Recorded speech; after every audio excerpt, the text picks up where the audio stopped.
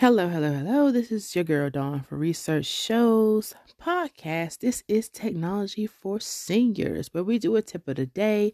I understand most of my audience is millennials and the beginning of Generation X, but this is to bridge the communication gap between adult children and their parents. So let's jump right into this. Actually, before we jump into this, let me give 30 seconds to Anchor, who is one of our sponsors. So just hold tight.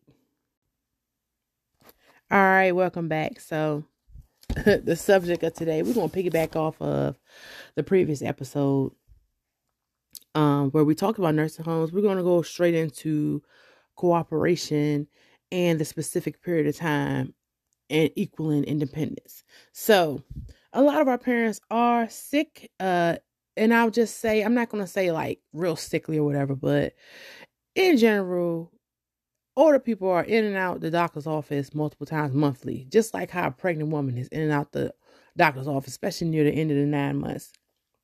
You're constantly there. So you don't have room for error to be, and this is what you should be telling your parents. I'm speaking to my audience.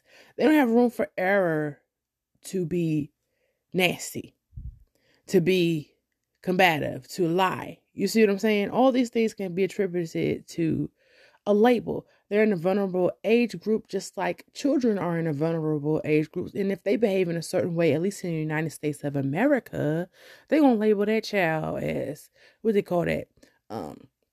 ADHD, all different kinds of things. And not to take away from diagnosis as if they're not serious, because I believe certain children do need to be labeled that. I believe a lot of times people are mislabeled based off of behavior. And a lot of times behavior is attributed to a breaking point, a mental breakdown. Now, I know especially a lot of my older listeners or people who have parents, they don't like that mental health type stigma, any type of conversation surrounding mental health. But it's a fact. All of us break. We all have our breaking points. Like me, I can tell when I'm breaking when I got behind on my laundry, where I be like, okay, let me get myself together or whatever. A lot of our older people, you might be breaking and then you might snap at a nurse. Honey, they jotting that stuff down. So going into time period of insurance, at least where I'm at in the United States, as soon as you go to the hospital, it's a certain period of time that you're in the hospital. Then you go to the nursing home, it's a certain period of time that you have to pull yourself together. I know of someone personally who, I get it, she was breaking. So by the time she got in like a accident, she was older, she got in like a car accident. And because she was in the home where, she was in the hospital and then went to a nursing facility to heal, where the ultimate goal is, of course, you're going to be discharged in probably 2 or 3 weeks. Because she didn't cooperate with the physical therapy, she's being nasty, she's being combative, which honestly could have been just a basic mental breakdown. Insurance companies don't care about that, and neither does the staff of that hospital. They have a job to do. They get paid to do a job, which is to write down what you're doing and your progress. So if you don't have an advocate, which a lot of older people, they're secretive. So they're not going to tell their kids everything that's wrong with them. They don't want you getting on them. Maybe it's embarrassing. If you're your own advocate and then you're nasty, that ain't going to work. That's like I was saying, you're in, these elderly people or older people are in the same kind of vulnerable generation as our children, because our children, basically, if you're at the mercy of your teacher is a mandated reporter, and in the older generation, your doctor and nurses are mandated reporters. They can get in trouble for not reporting signs of abuse, just like if a child walks into a classroom looking crazy, or they look like they sleep deprived, or they got bruises, the teacher is a mandated reporter. It's not personal. If they got a make a call to Child Protective Services. There's such thing as Adult Protective Services. That's another thing. I remember talking to someone who is basically, they're stuck as a caregiver. If you live with the older person, believe me, I've read doctor's notes. They're jotting down who is there with you, who's dropping you off at the doctor's appointments. They're jotting this stuff down. Why? Somebody got to be liable. Somebody has to be liable. And as far as doctor's offices and all their malpractice insurance and all that, they're going to make sure they ain't going to be liable. It's your family and whoever else is your caregiver. So this goes into physical appearance. You showing up to the doctor with stains all over your shirts, bed bugs, signs of abuse, bed sores, all that stuff is red flags. Social worker can get involved like nothing. The social worker is on staff at a hospital. The social worker is also on staff at one of these secondary facilities, either a rehab or a nursing home. So they're mandated reporters. If they see something going on that's wrong, they have to say something or report you to Adult Protective Services. And a lot of times it's not necessarily a bad thing. Sometimes it's necessary to be reported to Adult Protective Services so they can provide resources for you so that you won't be liable. At the end of the day, if you are a caregiver or if you're providing a lot of the care for your elderly or older relative and they're not cooperating, you are liable. That was actually said to me upon my father when he got released from one of the facilities, where it was clear, the doctor made it very clear, if you pull him out of here, you are liable if something happens to him. So I'm like, oh, it ain't no big deal. But that being said, when he's looking at you, a parent a lot of times looking at you from the position of a child. So even though I was in my late 30s at the time, my dad was looking at me like I'm his little baby. So you ain't gonna tell me what to do, and that can backfire, because at the end of the day, when you go back to the hospital because you're sickly, that's how you got there in the first place, you are placed in the same position at the mercy of your children. I had to take into consideration the second time he was hospitalized. I have young children, in the household. So if you're not listening to me and you got all these things wrong with your body and all these ailments, I could get in trouble in regards to Adult Protective Services. Well, it's still a government agency, as if they're not going to cross-reference things if some stuff pop off.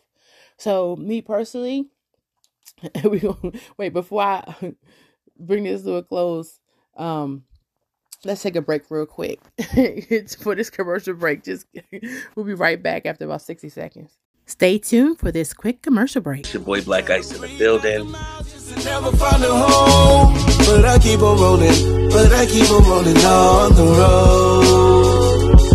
I'm determined not to be beaten, I'm here to accomplish every goal. I pray to God all of my steps, no God is on my soul. Interchangeable energy, that's what they call me, yo. Interchangeable energy. Remember when y'all wanna give up, you came to.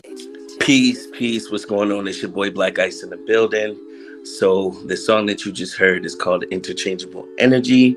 You can find me on Instagram at TAYVONJOHNSUN33 and on other social media platforms in all caps BLACKI.C.E.